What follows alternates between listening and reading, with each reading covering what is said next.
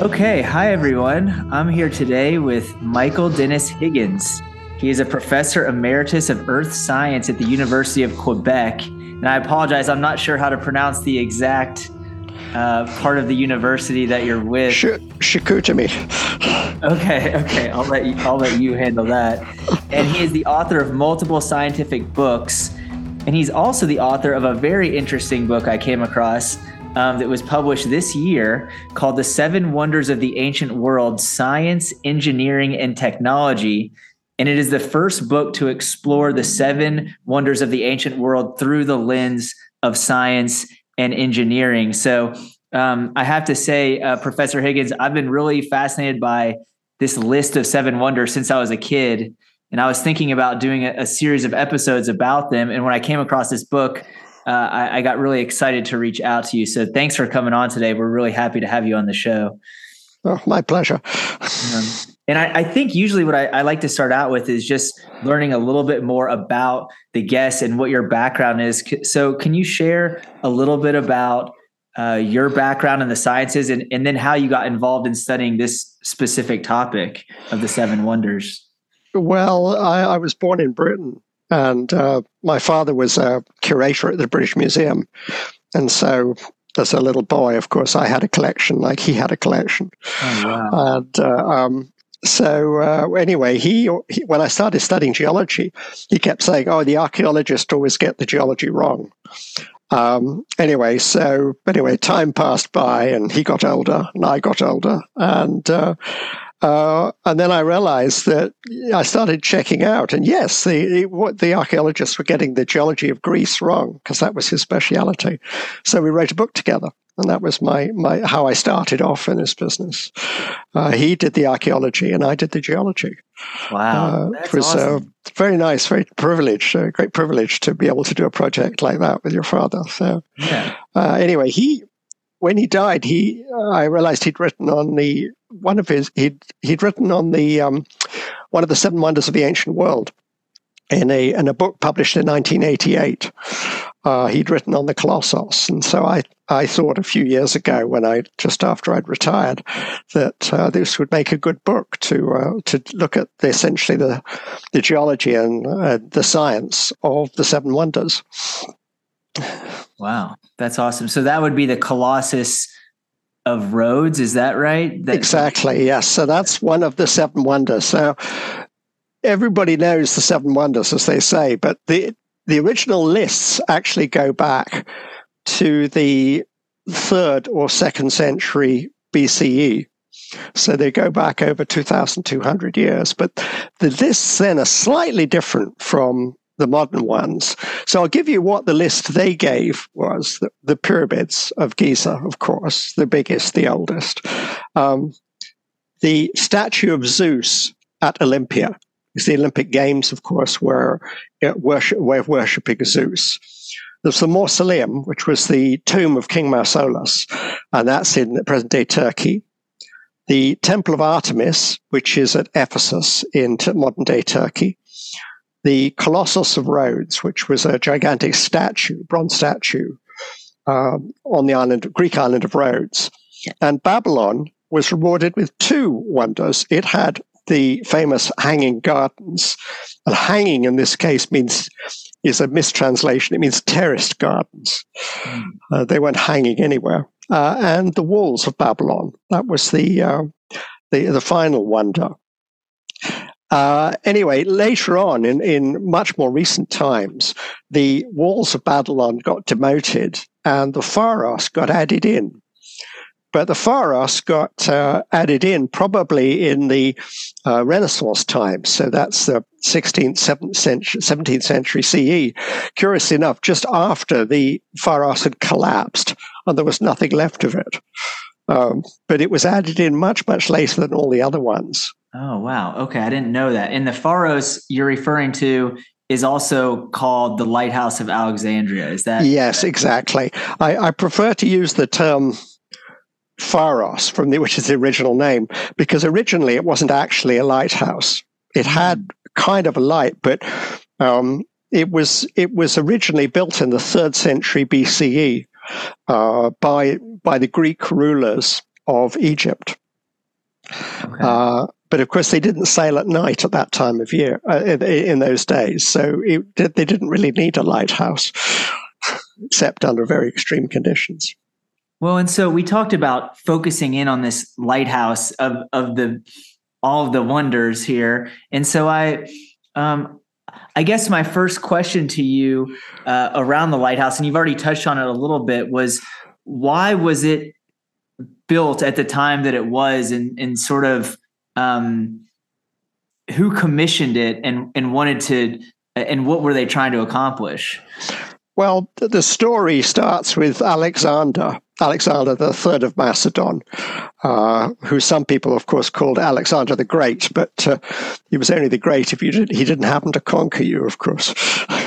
Anyway, so he set off from Macedonia to conquer the Persians, and he did a slight diversion because the Persians were governing what is modern Egypt at that time. So he did a diversion and came down to Egypt in 331 BCE, and went to the future site of Alexandria, founded the city of Alexandria, named after himself. It was first of 13 cities that were going to be called Alexandria. Anyway, he breezed through there and gave a few instructions to people, and then went on. And he went on farther east as far as India, fighting the Persians, and he came back. Then he died in Babylon in 323. At which point there was a big fight amongst his generals and friends and hangers-on for dividing up the empire, because the empire was much too big to control.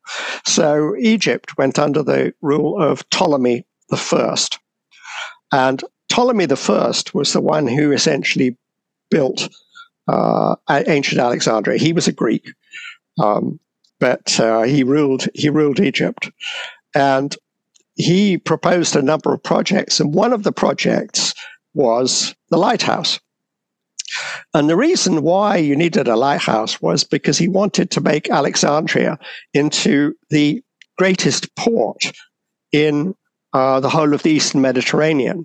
And that's partly, of course, because Alexander had actually destroyed all the ports in what we would now call the Holy Land in the Middle East during his. So they wanted to build a new one. But the coast along there is very, very low. There's virtually no relief. There's sandbars all the way along. It's extremely treacherous. There's only one good harbor in about 1,500 kilometers along that coast, and that's Alexandria. But you can't really see it from very far out. So they decided they would build a tower so that people could find the harbor. So the person who is credited with building it is a guy called Sostratus. So it's unusual that a project like that would not have been built by royalty, by the ruler. But I think you have to think of Sostratus as basically kind of like a Russian oligarch, immensely wealthy, but very much dependent on the ruler. So the ruler would say, in this case, Ptolemy, would you like to build a tower for me? In which case the answer, of course, is yes, certainly. How tall do you want it to be? So I think you have to think of it in that terms. I mean, he's sometimes proposed as the architect, but it's difficult to say. I don't think he was the foreman in charge of building it, but he was a very important person, and he was a merchant, so he stood to profit by it. By building this tower. So this was in about 300 BCE that they started it, and they finished it maybe 20 or 30 years later. Okay. Okay, so that was early. That was earlier than I realized. Okay, so what about the tower was so impressive to people in the ancient world? Was it just the size? I think the answer is, of course, since it wasn't included in the original lists, the answer is they weren't impressed by it. What impressed people was a much later version of it, because the Pharos existed for 1,600 years. And you can imagine any building over 1,600 years bits would have fallen down. It would have been rebuilt. It would have been expanded. It was changed many, many times over that immensely long period of time, and immensely different cultures. Because it started off in essentially Greek-ruled Egypt. It existed through Roman-ruled Egypt, and finally, most of its life was probably in Islamic Egypt. And the best description we have, in fact, is from Islamic times, which we can probably talk about a little bit later. And in fact, the original building, we don't have much of a description of. We just have a description that it's a tower, and that you can see it from a long way away, and that there was a statue of Zeus on the top, and there was a fire, i.e. a beacon of some kind. But I doubt if it was, I think it was more for ceremonial occasions they would have lit a fire. So that's all we have, is this description of this tower.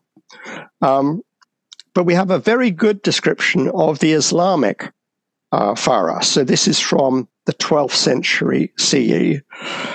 And the description there gives the description of a base which was kind of square and about 70 meters tall.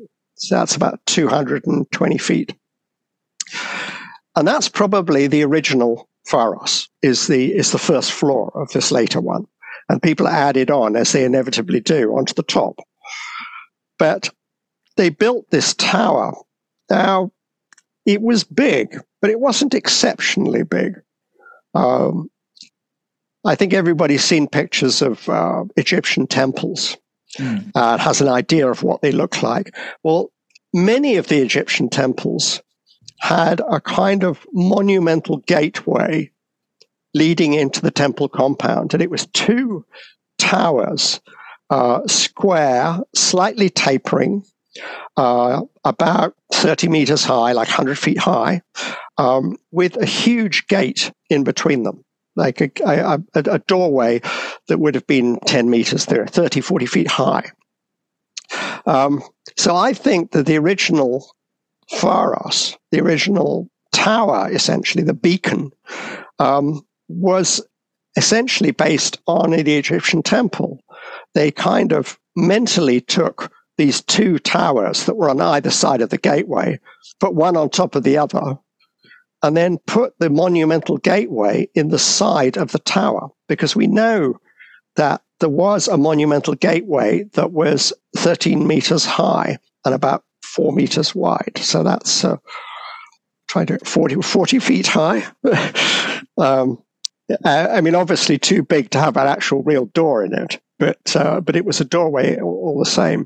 So I think that's what they did. So it was, yes, it was big. I mean, it was, it was over 200 feet tall, but it wasn't exceptional construction for what they were doing at that time. They were certainly, they were used to putting up big buildings. I mean, we only have to think of the pyramids for a big building. So they had no problem with that. They built it on a small island that was just slightly offshore, and which was the island by the same name of Pharos. Pharos means seal island, because there used to be Mediterranean seals on it. But of course, the building became known as the Pharos from the name of the island. So I think that's what the original structure looked like, this kind of tapering, blocky tower with a flat top, with a statue of Zeus on it, big enough that you could see it from a long way away, but how big, we don't know, maybe, 5 meters, 10 meters, something like that. And some kind of arrangement for lighting fires on the platform at the top. Probably, we think there was a ramp inside the, a ramp rather than a staircase inside the tower. So you could walk up inside and out onto the top, and you could make a brush fire, just with, because everybody thinks of Egypt as being completely desert, but of course it isn't. Along the Mediterranean coast, it's fairly humid. It rains in the winter. And there are big trees, but there are small bushes and things like that could have easily been burnt. But I think, as I said, that they probably only did it for ceremonial occasions because nobody sailed at night. It was too dangerous. Mm. So as we think about Alexandria did end up becoming one of, if not the most populous or most important city in the Mediterranean world for at least some period of time. Did the lighthouse play any kind of practical role in that? Was it more of a symbolic kind of thing? Did it have any strategic importance or anything like that? Oh, it was immensely important. The Ptolemies, that's to say, the whole Ptolemies family ruled Alexandria, ruled Egypt for about 300 years. And of course, the last Ptolemaic emperor is Cleopatra VII, who is probably the best known of the lot. And it was when she died by suicide, that was the end of the Ptolemaic regime, and Egypt then passed to the Romans. It was very important in Roman times because Rome gave out free bread essentially to its citizens. It was the famous bread and circuses to keep people quiet. But they needed to get, Rome was a city of 1 million people, they needed to get that grain from somewhere. And the most fertile and productive part of the entire Mediterranean was Egypt, was essentially the Egyptian delta. Not the valley that goes down to the south, but the delta itself. And so that's why the Romans wanted Egypt. They wanted it for the food supplies. And they built huge boats to transport the grain from Egypt to Rome. And that's why they needed to develop the port of Alexandria.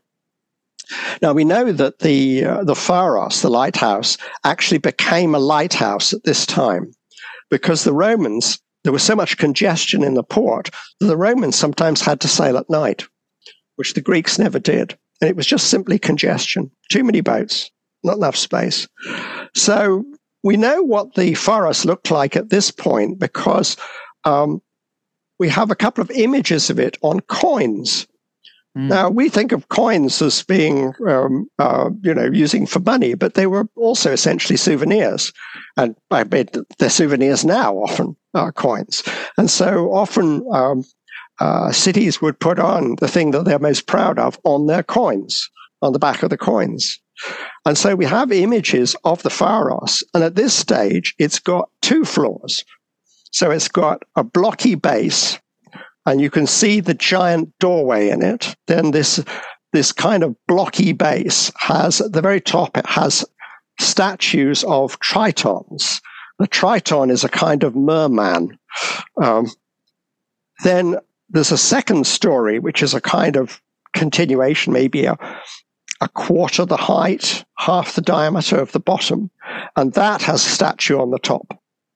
And some people would claim that you can see a series of columns supporting the statue, in which case that might have been where the fire was lit. So at this point, it really was probably a lighthouse.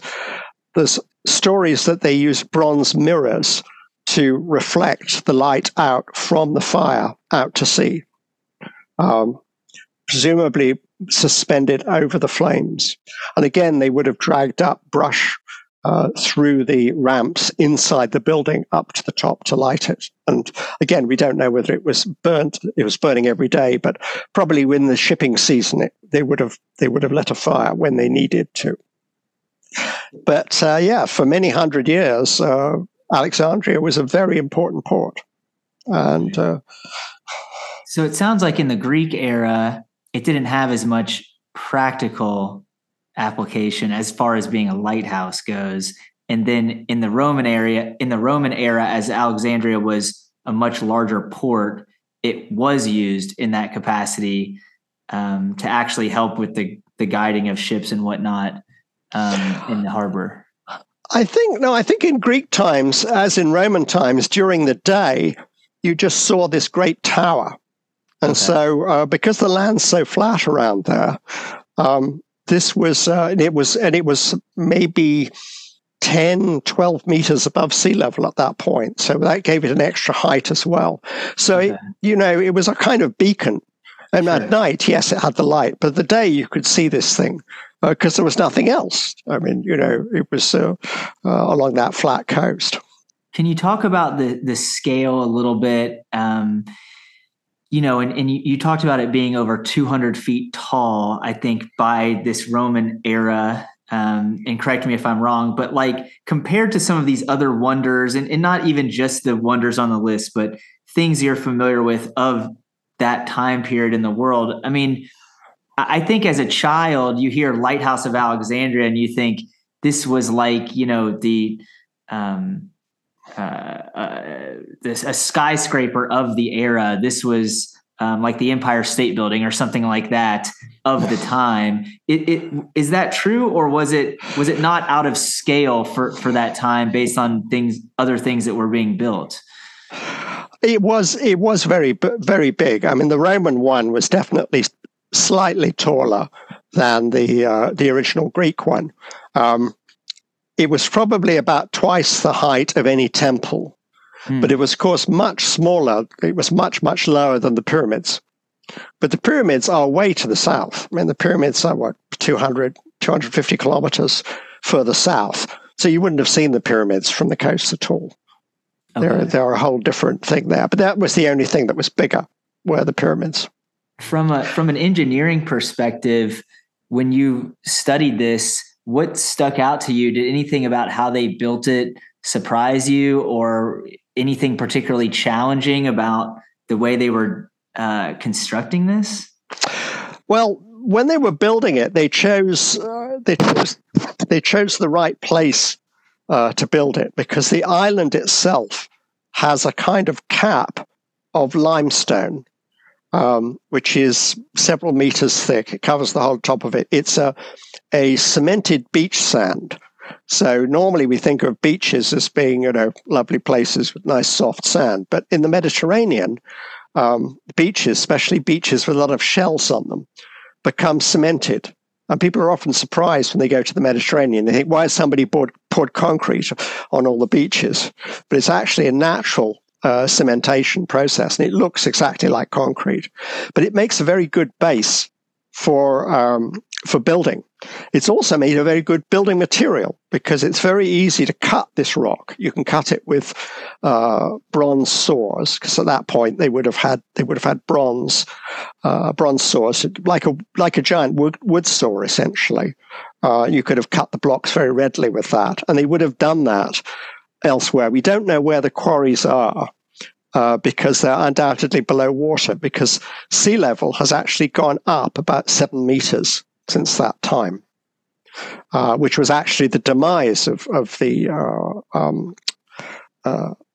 Pharos was due to sea level rise and erosion, because underneath this limestone is very soft sand. So, provided you can keep that its foundations intact, it was excellent for building large buildings. That part of the world has relatively few earthquakes. It does have, though, dangers from tsunamis, because there are earthquakes, big earthquakes, out towards Greece and Turkey. And these could generate huge waves. We've got some lovely descriptions from Roman times of some of these tsunamis, and they sound exactly like modern descriptions of tsunamis. And everybody's seen pictures of tsunamis, especially that incredible one in Japan and in Thailand, which gives you an idea of the problem. But for a number of reasons, the Pharos was actually, they built it so it was actually proof against tsunamis, because they built a courtyard around the base of the Pharos, which had a wall around it. Now, the reason they did this was probably because the stone is very easy to cut, it's very easy to erode, and it's particularly easily eroded by sea spray.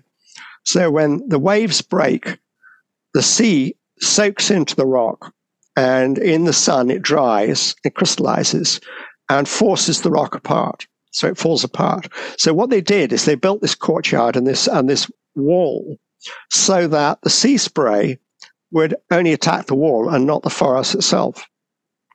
But it turned out, of course, that this was pretty good proof against tsunamis too, because the energy of the tsunami was broken by the wall, and the tsunamis, in fact, never really affected the Pharos itself. So it was a pretty sophisticated plan building this. They thought through a lot of these kinds of challenges, it sounds like. Can you talk a little bit about how it continued to evolve from Roman times and then into Islamic times and things like that? Did it continue to grow as time went on, or do we know, or what do you think? Well, this, we often think we know a lot about history, but we don't. There are huge gaps where, if things were recorded, then we don't know what's happening with them. And this was the case after the fall of the Western Roman Empire. The Eastern Roman Empire, of course, continued and became the Byzantine Empire. But once the West fell, there was relatively little interest in trade to Italy because there wasn't a trade for grain anymore. There was other trade coming in and out. So I think the city kind of slightly languished. And then once Islam became established, then trade started to pick up again. But one thing that was particularly important was there was pilgrimages. Because as you know, Muslims, one of the tenets of the faith is that if they can, they should journey to Mecca at least once in their lifetime. And one of the wealthiest parts of the Islamic Empire was southern Spain and modern Morocco. So that was the Maghreb, essentially. And so people who, wealthy Muslims from there, scholars, would undertake a pilgrimage. And they would go along the coast, either on boats or they would go by land. And they would go through Alexandria. And then they would go on to Arabia, to Mecca. Very often, these were intellectual men, mostly men, I should say. And they would write down what they saw. So we actually have some very clear descriptions of the lighthouse of the Pharos at many different times from these Islamic travelers. Like they had plenty of time, and plenty of time often hanging around in Alexandria, arranging for the next part of their stage. So it was a tourist destination. So they would write about it. And we have a particularly good one by a guy called, Al-Balawi. We have a particularly good one by Al-Balawi, who's writing in the 12th century. And he's a builder from Malaga, which is now in southern Spain. And he's built mosques. So he's got a big interest in construction. So he goes and visits the Pharos, and he measures it. So he walks up, he gets a guide to take him out, and he has a string with weight on it. And he goes up the Pharos and he measures each of the different stories and gives us a description of their size. He's using basically human measures. So he's measuring things in paces and in hand spans and in fathoms. A fathom is the distance if you stretch out your arms from your fingers on one side to the fingers on the other side. So if you've measured something by, so it's about 6 feet, about 2 meters. So if you've measured a piece of string which you've dropped over the side, this is a good way to get the height. So he gives us a really, really detailed description. Now, sometimes it gets a bit vague in places. At one point he says, I can't read my writing, but I think it's this. So it must have kept quite copious notes. And anyway, so he gives us a description. And at this point, it has 3 stories. So it's got the base, which we think is the original Pharos. Then it has a middle section, which seems to be bigger than the Roman one. So we suspect that the Roman one collapsed and was rebuilt. And he mentions that it's built in brick. And for a lot of Islamic constructions, they used brick rather than stone. So the first floor he describes as being square. The second floor, the second story, is octagonal, and then there's a third story which is circular, and on top of it there's a mosque with a dome. Now, it's not. People have ideas of mosques as being, large buildings with minarets and all the rest of it, but this would probably be closer to what we would think of as a chapel. So it would have been up there. Yes, there was space. You could have had a few people for prayer, but it was not very big. And he describes, or some of the other visitors describe, how the Christians would go up there to light fires on the top of the first story, which was what was originally used for signaling. But the suspicion is that it wasn't really a lighthouse at this stage. It was a beacon, and it was a symbol of the city and of the power of the city. So we have these wonderful descriptions of it from Islamic times, and we have another visitor in the 14th century who is the last person to see the Pharos. He was a traveler who went incredible distances. Anyway, he traveled from essentially modern Morocco to Alexandria. He visited the Pharos and describes how it was a bit damaged, but there was still somebody living in it, and you could walk up inside. He then got persuaded to visit India and China, and he came back some 25 years later and described that the Pharos had fallen down. Now, at that point, this is the mid-14th century. It's also well known, of course, for the plague, the Black Death. So he was basically traveling back along the same route, the Silk Road, that the plague had come along, because the plague originated in Asia. And so by the time he got to Alexandria, most of the population was dying from the plague. And in fact, every town he went to essentially was in the midst of this great pandemic, this disaster. And so the Pharos collapsed for natural reasons. The foundations got washed away during storms, but it was never rebuilt because of the Black Death and the plague which continued, and that nobody really there was no trade, there was no reason for it, there was no real resources. So it collapsed into the sea. And it's at that point, about 100 years later, people have this memory of it, and it's put on the list of 7 wonders of the ancient world, but only after it's not there anymore, which is a little curious. It's a little curious, and it makes me wonder, do you think it belongs on the list? Oh, I think so, yes. Okay. I'm just wondering because, sometimes once something's gone, it's mythologized and it's, and the impression of it changes. So I just was curious if you thought that. And it sounds like I was always under the impression that the lighthouse was destroyed by natural causes, storms or earthquakes or something like that. But it sounds like that part of its story was the human neglect of this plague, the Black Death, and that over the centuries there were major efforts to restore it and improve it and strengthen it and whatnot. But once the city was taken over by the plague and so many people were dying and all of this, it was neglected. That's exactly that. A building doesn't survive 1,600 years without continuous maintenance. And a tower like that, built of this Shelley limestone, which is very easy to cut, but it absorbs water. And so the sea spray that comes in would have eroded away the base of the walls. So you'd have had to have been continually replacing those.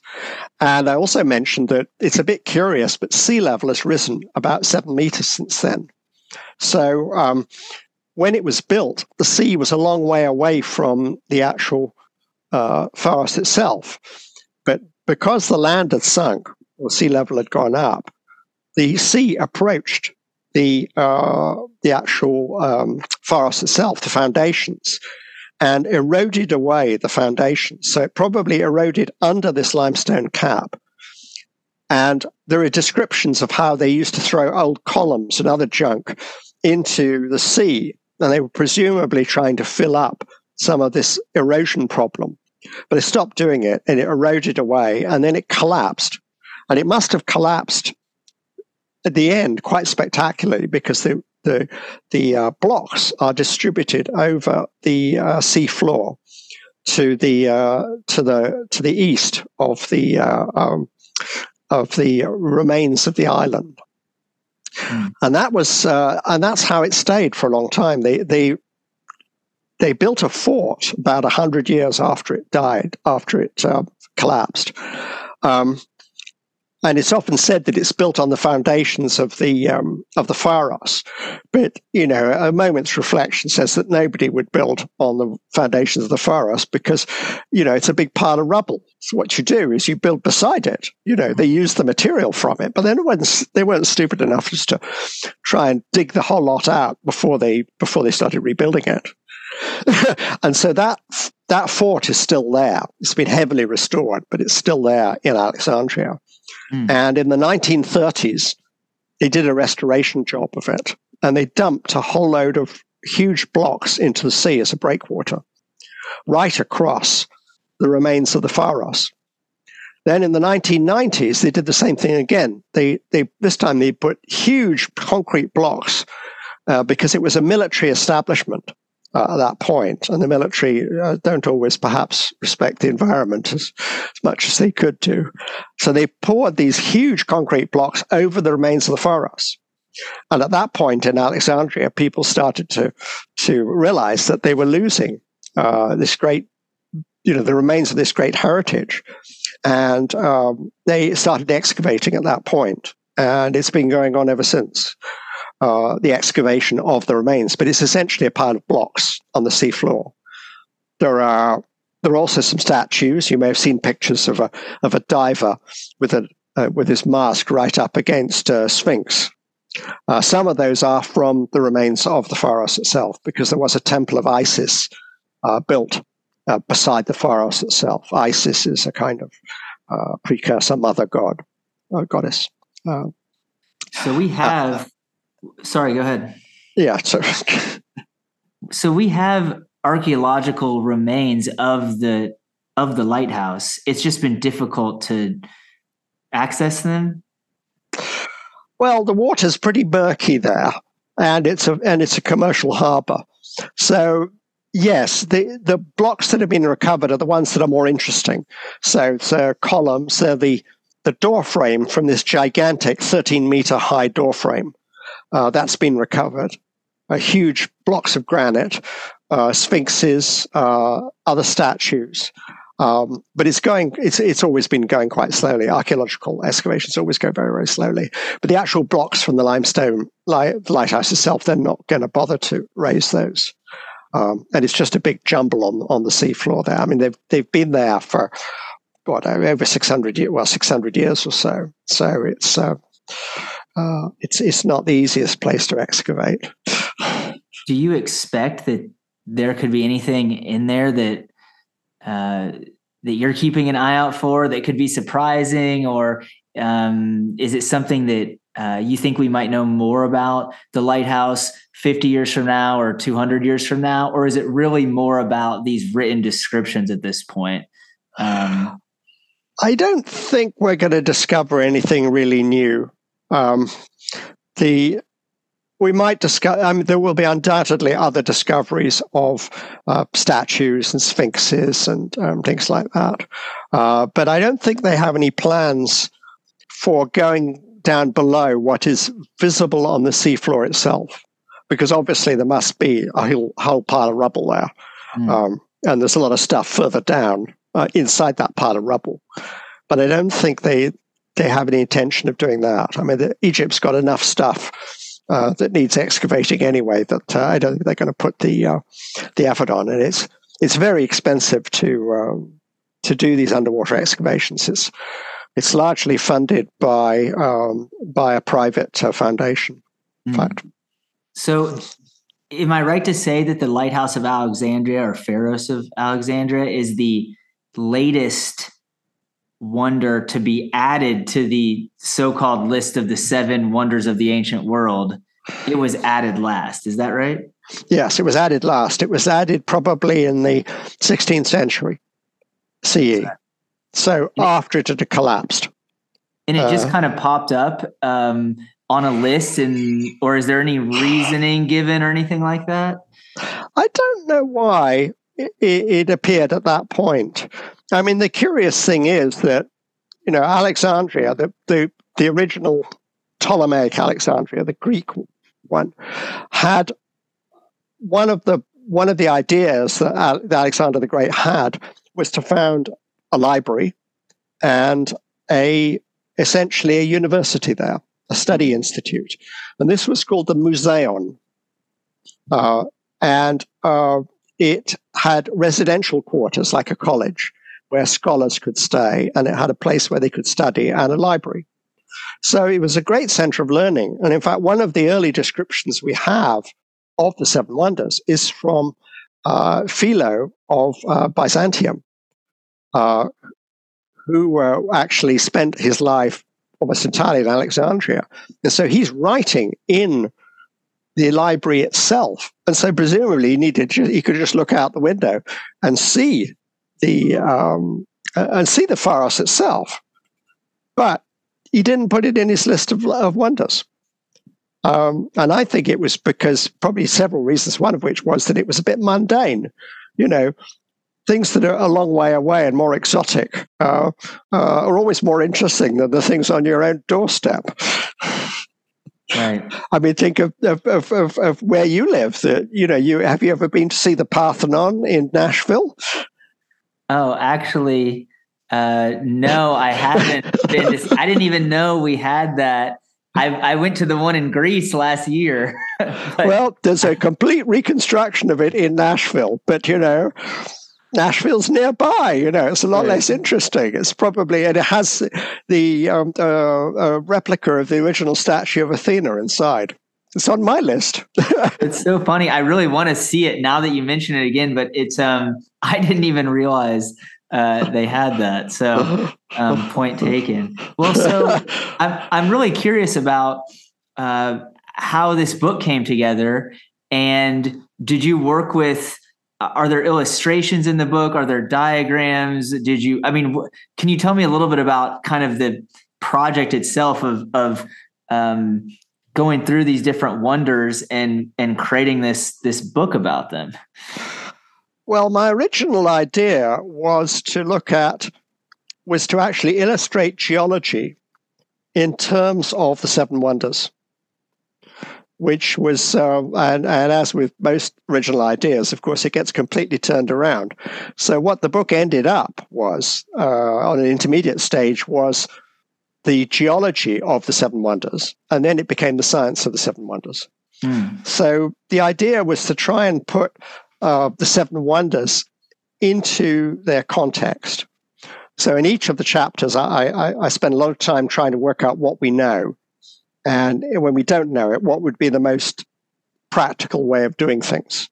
Because often we don't have the descriptions. But we can often work out what would be the sensible way of doing something. And then there's the resources, because every wonder needed resources. So for the Pharos, it needed stone. So where did the stone come from? And you need a site.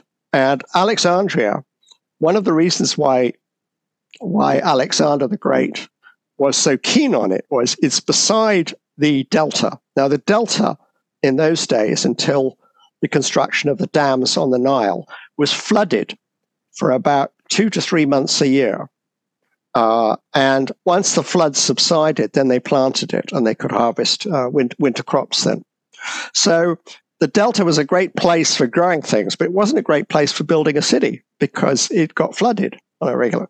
Whereas Alexandria is slightly higher, and it's built on a series of ridges, or these essentially fossilized dunes or beaches. And there are a series of 8 of these ridges. And so the geology controlled the landscape there and the landscape controlled where they placed the city itself. And it's a very unusual geological situation to be able to have those ridges and have those multiple ridges. And so the Pharos was on one ridge, Alexandria, the town itself, was on the next ridge in, and then there were another 6 ridges further south. Then there's the whole region. Why is it so low-lying along there? Why is the geography the way it is? And then there's something about other materials, because, for instance, the granite. There was a lot of granite used for making the monumental doorway. Where did that come from? It came from Aswan, a lot further south. So there's a lot of science involved in not only the building of these things, but the environment, shaping the environment that made it possible to have a big city there. How did we do the water supply? Why did we need water supply there? So all those kind of questions I deal with in the book. Wow. So, and these are the things that, everything conceivably was more difficult to do back then, given the technology situation compared to today. Yes, but labor was a lot cheaper. Oh, true. Right. Remember, one had slaves. Right. You didn't have to pay them; you had to feed them. Well, I don't think they did too much of that. But no, slavery was part of probably in the very early times, it was probably not so important, but Greek times slavery was important, and Roman times slavery was important too. Source of labor. So you're really thinking through all of the various elements that went into how these wonders were created and why they were created. I cannot wait to read this book. Like I said, as a kid, lists naturally appeal to the human mind, and it's still constantly social media, everything are lists, top 5 this, top 7 that.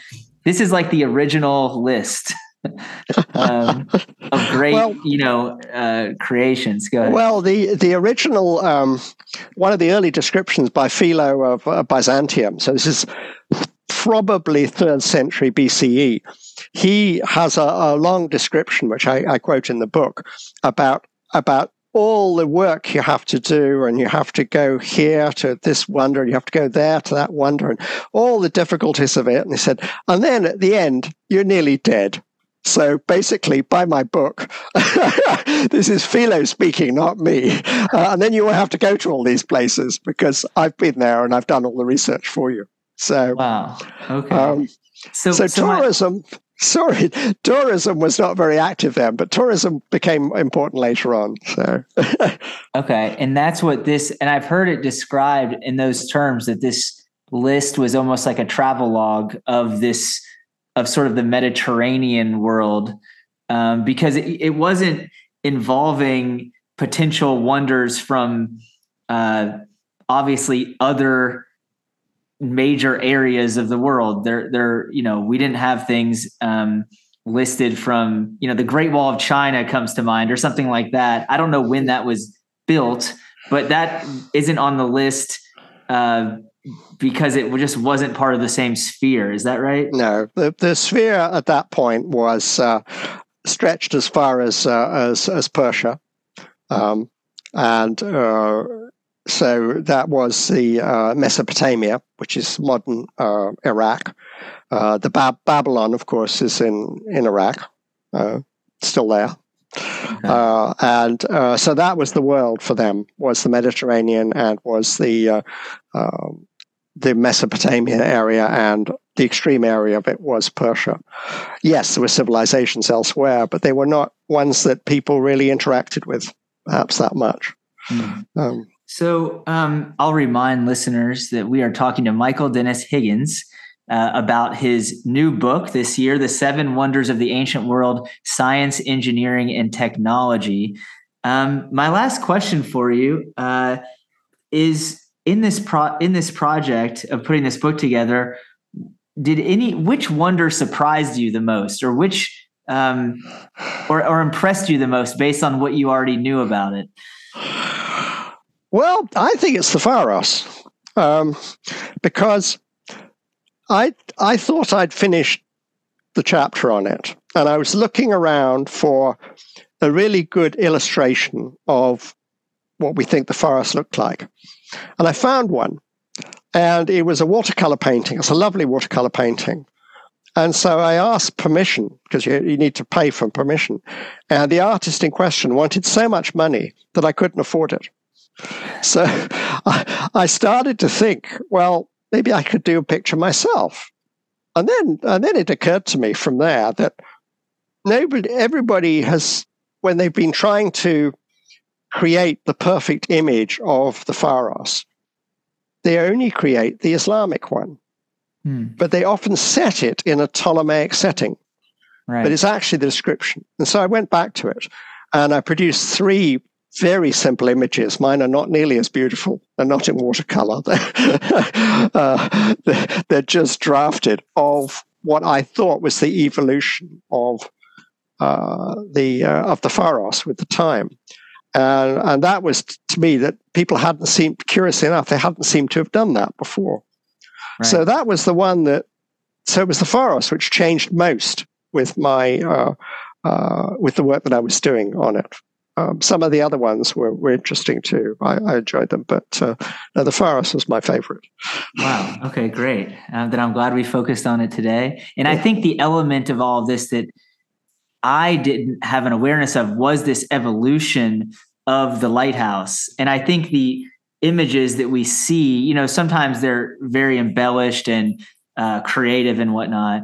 But I do agree with you that I think people are taking the Pharos at its peak, so to speak, and then they're, putting it in the time period that people associate it with, which is the ancient Greeks and Romans. Yeah. And so it's kind of a mismatch, is what I'm hearing from you. And you've laid out the evolution more realistically. Well, is there anything else, Michael, that you want to tell listeners, or anywhere they can follow you, or anything else other than obviously this new book? And I'm sure that a lot of people listening are going to be interested in checking this out. No, I don't think I want to add anything else. Just buy a copy of my book. That's all. Awesome. Well, I'm definitely on that list, and we're going to do an ongoing series about the 7 wonders. Like I said, this has fascinated me for a long time, and I was looking for. This is exactly what I've been looking for a long time, and so I think we're going to do an ongoing series. And so maybe I'll reach out with some questions here and there if I run into any major roadblocks. But your book will help be a guide for that journey for us. So thanks again for coming on the show, and hopefully we can talk again sometime. It was my pleasure to be on your show. Thank you very much. Bye-bye. Thank you to Derek Feischer for composing the music used in this episode. If you like the show, please consider leaving us a review on iTunes or your podcast app. Thanks for listening.